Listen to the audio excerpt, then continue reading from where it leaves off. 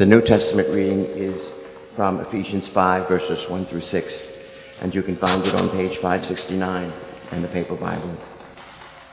Therefore be imitators of God as beloved children, and walk in love as Christ loved us, and gave himself up for us, a fragrant offering and a sacrifice to God.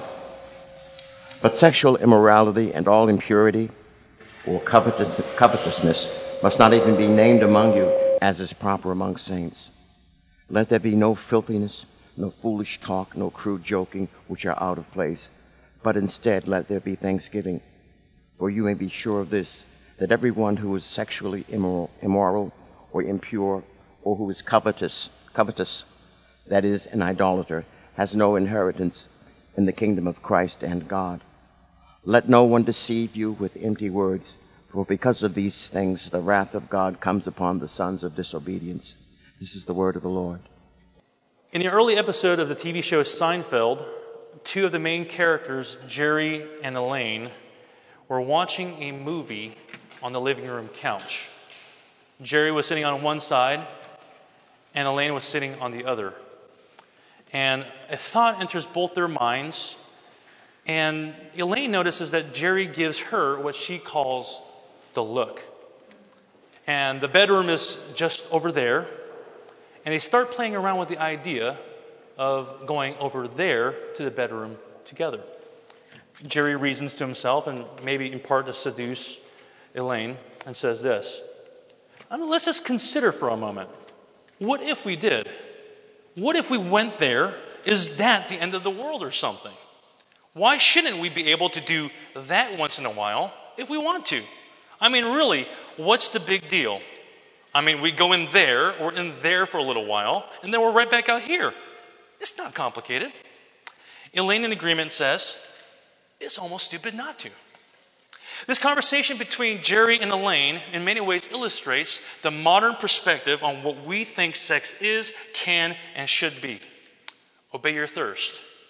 No strings attached. After all, it's just sex. But is this view healthy, and does this work? Now, we've been going through the book of Ephesians, and in the beginning of Ephesians chapter 5, here in our text, we find that the Apostle Paul, he is adamant, he has strong opinions about sexual immorality. And whenever we hear these two words, sexual and immorality, together in the same sentence, we start to get uncomfortable. We tense up. Everyone's got an opinion. I mean, some of us think that our sexuality is what defines us. And our sexual freedom has to be protected at all costs. And whatever something that was written thousands of years ago has got to say about this, is really outdated and is old-fashioned. Some of us struggle with the thought that church itself seems to always be telling us where the lines are. That it seems to be put limitations on what we feel would make us most happy. Now, many of us who profess faith in Jesus, some of us may really find the logic of Seinfeld to be quite persuasive. I mean, if it feels good, if it doesn't hurt anybody, and if it's mutual, then why wouldn't it be okay? Now, others of us feel that this whole topic makes us uncomfortable. It feels a little dirty.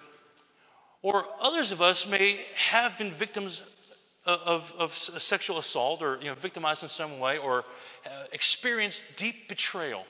And this whole topic itself just painfully reminds us of our sexual brokenness or the sexual baggage that we brought in this morning.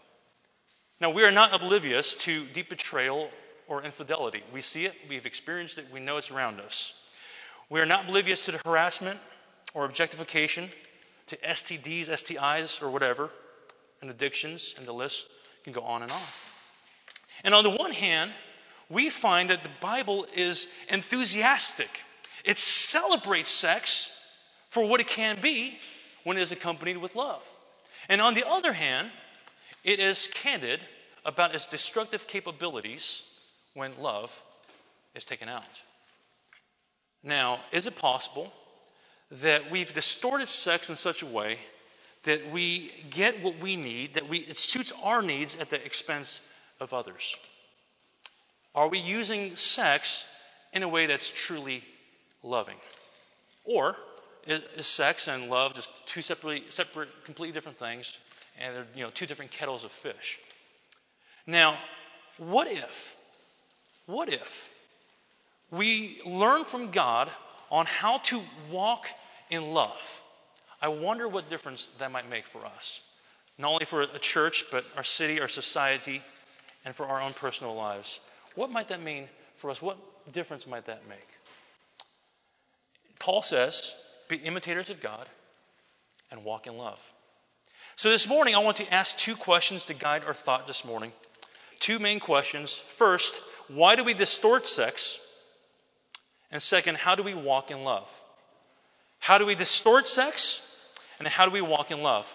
So first, how do we distort sex?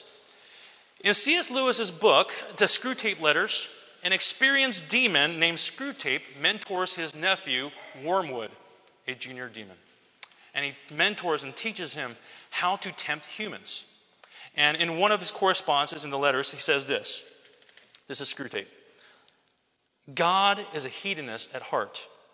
He has filled his world full of pleasures. Everything has to be twisted before it's any use to us.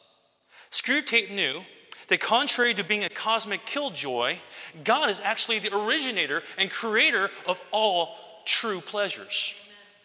We, as created beings, are incapable of actually creating one ourselves. The only thing we can do is merely distort them. And so when Paul is prohibiting sexual immorality, he is not prohibiting the pleasures of sex, nor even sex itself, but merely its distortions. And so I want to look at two main distortions, two ways in which we have as a culture, as a society, have distorted sex, two ways that I think God would say that we've got it wrong. And if we're going to follow Jesus, and if we're going to learn from him and how to walk in love, we need to be mindful of these distortions of how the love is just taken out. So how do we distort sex? Distortion one. Sex is merely an appetite. Sex is merely an appetite. In Paul's surrounding culture, sex was viewed in many ways in the same way which we view it ourselves today. That it's merely an appetite, much like hunger. If you're thirsty, you obey your thirst. Well, if you have sexual impulses and desires, well, you indulge. And to do otherwise would be stifling, if not unhealthy. And this is the reason why most people in that day, most men, had polyamorous relationships. That they had multiple sex partners. It was the actual norm in Paul's surrounding culture. This is the same reason why many today would find monogamy to be an absurdity. That's so old-fashioned. Today's modern hookup culture would say that sex can be casual, that it's no big deal. After all, it's just our bodies. But what God intends for sex is that it doesn't merely bring together two physical bodies, but it's meant to bond us together in a much deeper way. This is why even George Costanza intuitively knew that casual sex was an oxymoron. It was an impossibility. When he heard that Jerry and Elaine were going to try to be friends with benefits, he got up out of his chair and said, "Jerry, you're flat out crazy." In the words of George Costanza. Two Seinfeld references for you today. George Costanza, where are you living? Are you here? Are you on this planet? It's impossible. It can't be done. Thousands of people have been trying to have their cake and eat it too, and all of a sudden the two of you are going to do it? Where do you get the ego? Now, we depreciate sex by reducing it to an appetite to indulge, but we also reduce and depreciate sex when we reduce it to an appetite to suppress. Now, many in the church throughout the centuries have taught that sex is something dirty, that is inherently dirty, that if we're enjoying it too much, then we must be doing something wrong. And this has led many to needless guilt, shame, resentment. This has kept many marriages from enjoying this gift that God gave us to enjoy. Now, sex is not merely a curse of the fall. It's not a curse of the fall, not at all. On the contrary, it is actually a part of God's good creation to be enjoyed. Now, God's original design for us included our bodies, with all its nerve receptors, with its sensory receptors, nerve endings. Why would God include all that? Because God is pro-pleasure. God is pro-pleasure. Now, there's an entire book in the Bible called the Song of Solomon, where the husband and wife exchange erotic love poetry. And what do they talk about? Each other's bodies. In the Bible. God is pro-body, pro-pleasure. He is pro-sex. Now, husband and wife are able to give to each other sacrificially, mutually, exclusively, selflessly, to give in love, in body, in mind, and soul. And at its best, a marriage bed reflects, is a shadow of, is a foretaste of, is a signpost to the wonderful intimacy that our Lord Jesus ultimately desires with us. How he desperately longs that intimacy with us, to share it with us. It's just our marriage bed at its best is a taste and foreshadow of that. Maybe even a shadow. That Jesus wants and longs for that intimacy with us even now. But when we reduce sex as merely an appetite, either to indulge or to suppress, it doesn't keep us from, it keeps us from loving each other, and rather we start to use each other. Because this distortion of sex takes the love out of it. How do we distort sex? Distortion 1, sex is merely an appetite. Sex is merely an appetite. Distortion 2, sex is the answer. Sex is the answer. Woody Allen said, "I don't know the question, but sex is definitely the answer." Have you wondered why Paul seems to connect sexual immorality with covetousness and idolatry in our passage? He seems to put them together. Ephesians 5, verse 5 says this, "For you may be sure of this, that everyone who is sexually immoral or impure, or who is covetous, that is an idolater, has no inheritance in the kingdom of God, Christ and God." For Paul, sexual immorality and idolatry are deeply connected. And we distort sex when we elevate it and glorify it as a god. We think that it is the pinnacle of human experience.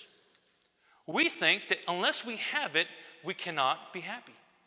And we ask sex to quench our thirst and to fulfill our deepest needs.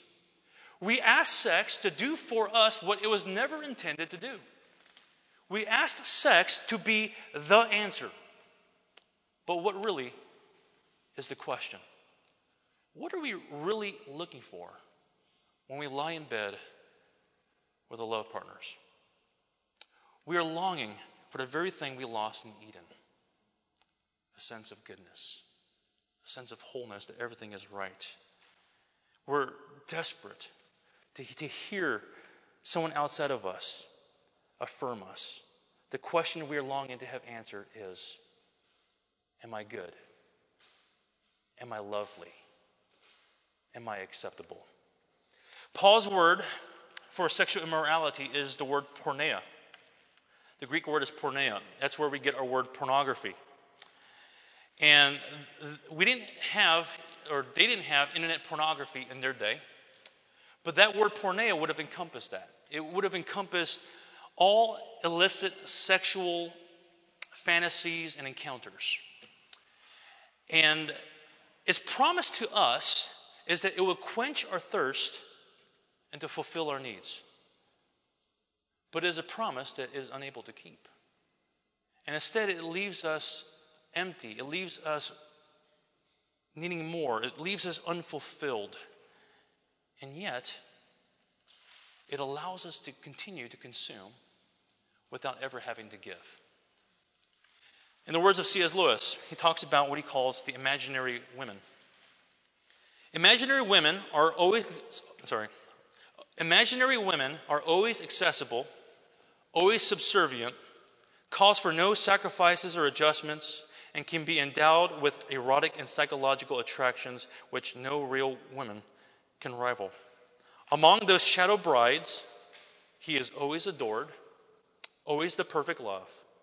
No demand is made on his selfishness, no mortification ever imposed on his vanity.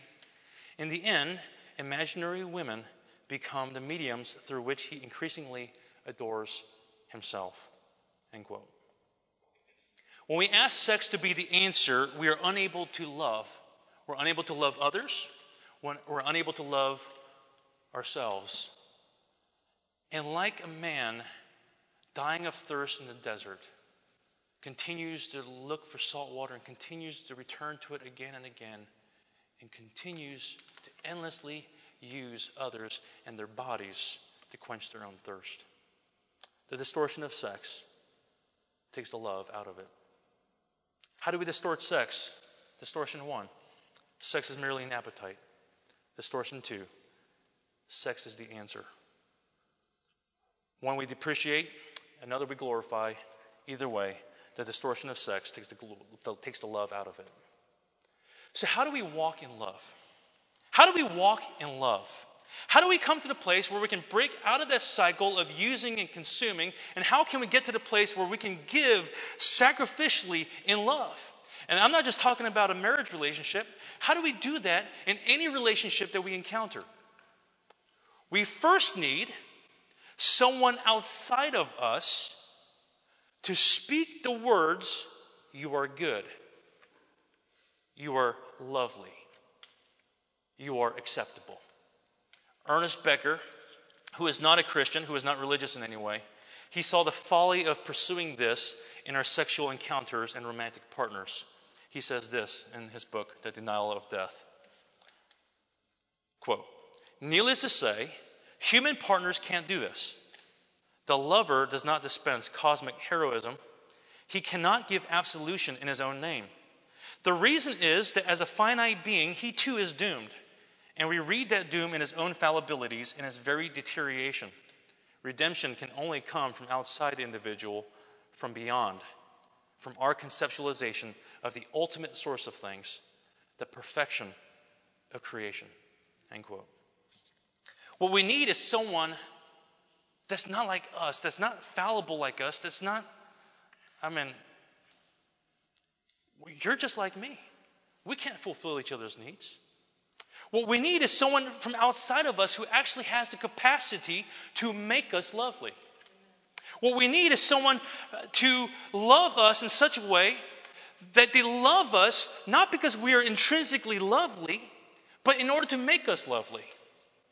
We need a lover who knows us deeply and loves us anyway.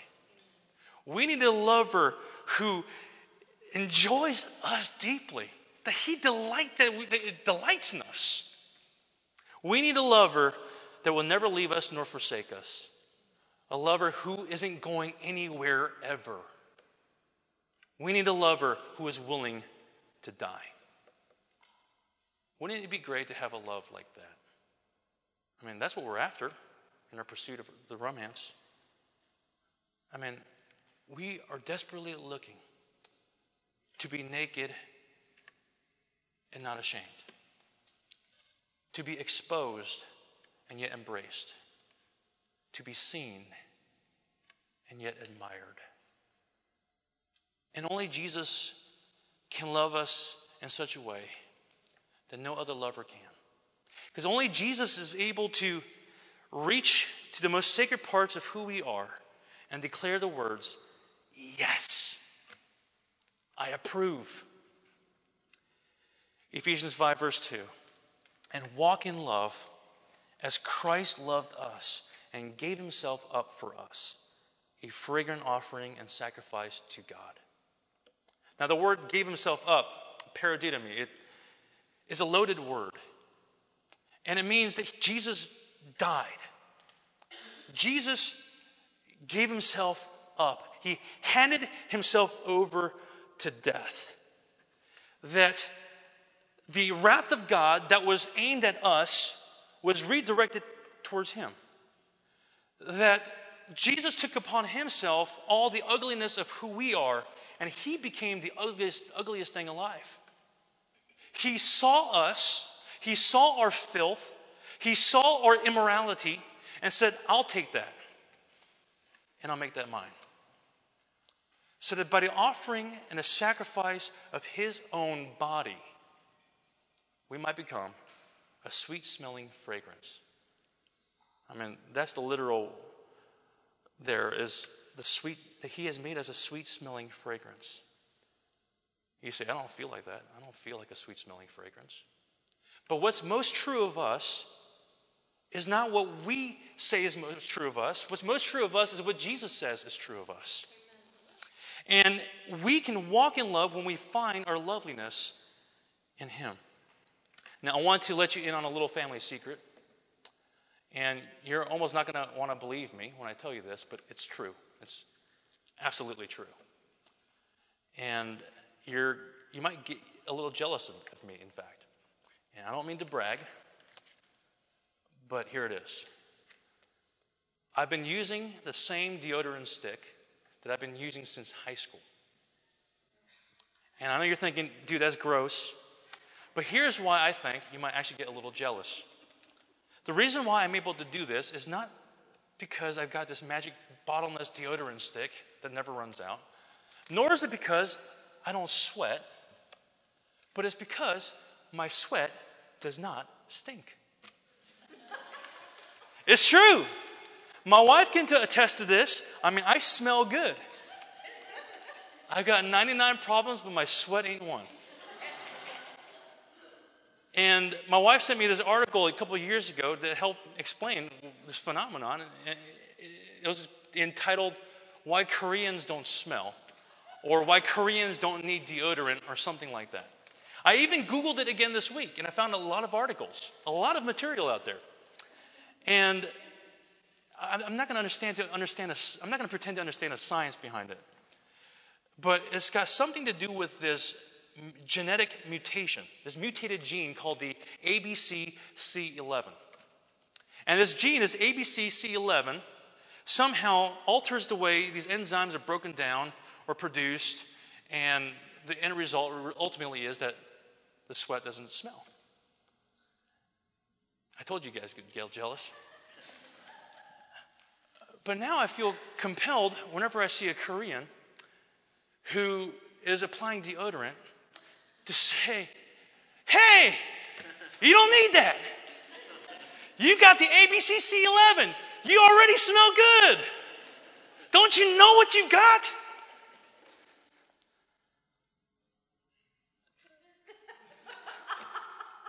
Yeah, I met with Moses Park this week, and I wanted to ask him if he had deodorant. Stop wasting your money. But the reason why many of us keep wallowing in shame and keep beating ourselves up and keep getting caught in the cycle of self-destruction over and over and over again and keep returning to it over and over again is because we don't understand what we've got. Don't we know that all the filth, all the ugliness, all the dirtiness that we think belongs to us is no longer ours? That Jesus took it away and has made us a sweet-smelling fragrance, the most exquisite of perfumes. Wouldn't it be great if we could believe that? That we are the most exquisite of perfumes. That when God looks at us, man, we smell good. That he sees Jesus. He can say, yes. Yes. You are good. You are good. And in you, I am well pleased. Now, where are we taking our questions? Are we taking our questions to Jesus? Because only Jesus can answer those questions. Now, some of us may be thinking, I didn't realize I had questions. But beneath every distorted compulsion is a God-given appetite. Beneath every perverted and distorted pleasure is actually a desire for something legitimate and good. G.K. Chesterton said this: "Every man who knocks on the door of a brothel is looking for God." Now, where do we take our deepest questions of acceptance, admiration, and approval? Are we taking it to Jesus? Or are we taking it to sexual encounters and romantic partners? About 8 years ago, I wrote this in my journal. I'll read you parts of it from September 21st, 2010. "I'm thinking to myself a couple thoughts just now. My mom acted like a defender and advocate between us and my dad. But looking back at my childhood and even in my college days, I'm wondering if my family dynamic had anything to do with how most of my friends were females, and I didn't connect well, and perhaps distrusted men. In college, for instance, 80 to 90% of my friends were females. I wonder if that helps put the pieces together for why I take the question, am I a man, to the woman. It was the woman, after all, who was a safe one, the kind one, the one who could care for me, affirm me, and love me. It was the male who couldn't be trusted. After a bad day, where have I gone? I called my mom. Where do I go now? I go to my wife. Maybe I'm less of a man than I want because I'm looking to my wife for affirmation. When the world doesn't give it to me, I think I would be crushed if my wife wasn't supportive. I think I often put her in unfair positions where if she were to disagree, it would say something of me. But she wasn't designed to answer the question." For many of us, we take our questions to sexual encounters and to romantic partners, but only Jesus can answer these questions. And I want to encourage you to take your questions to him. Maybe literally. Maybe this week, you can get a piece of paper and pen out and write these questions down. I'll give you a couple of ideas of what you can write down. Jesus, am I good? Jesus, am I lovely? Jesus, am I acceptable? Jesus, am I beautiful? Jesus, do I matter? Jesus, can you be trusted? Jesus, what do you say about me? Who do you say that I am? How do you feel about me? Because when we can walk in love when we find our loveliness in Jesus. One of my favorite things to do as a pastor is to officiate weddings. That's really cool. It's especially meaningful when it's friends and people I love. And just before I arrived here in Boston, I had the opportunity to do a wedding for my friend Daniel and his beloved Miranda. And we went to Disney World.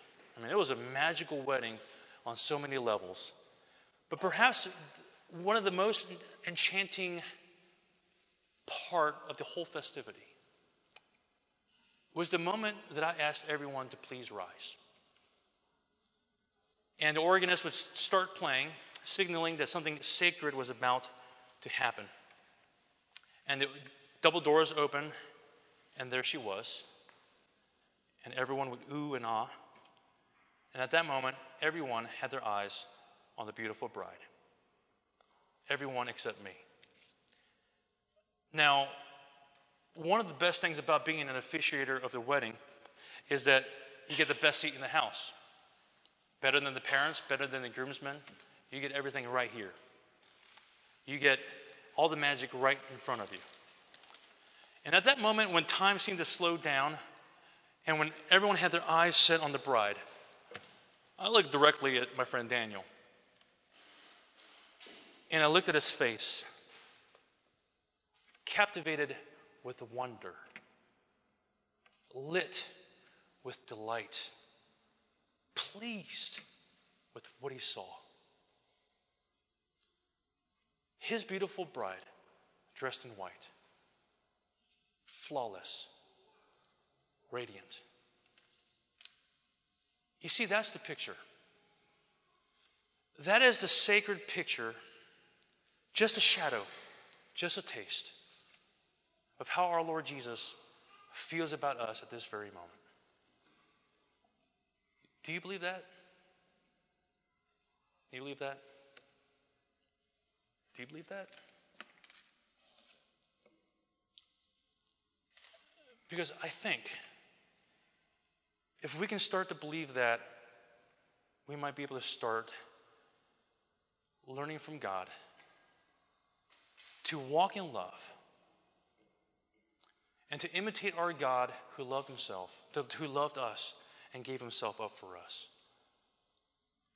We can walk in love when we find our loveliness in Jesus. Let's pray. Father, we're your kids. Jesus, we're your bride. And for many of us, we have a hard time knowing that you delight in us. We don't see it. We don't feel it. The dots are not connected. Holy Spirit, only you can connect those dots. And Holy Spirit, only you can be the one that takes your words and makes them louder and clearer and more beautiful than any other voice we might hear. So I ask that, Lord Jesus, you would do that for us. Seal it. Where I have failed, I know you can pick up the dots. It's not about me. It's about you. And I ask that today you will be beautiful. That Jesus, you would make our hearts leap. We pray this thing in Jesus' name. Amen.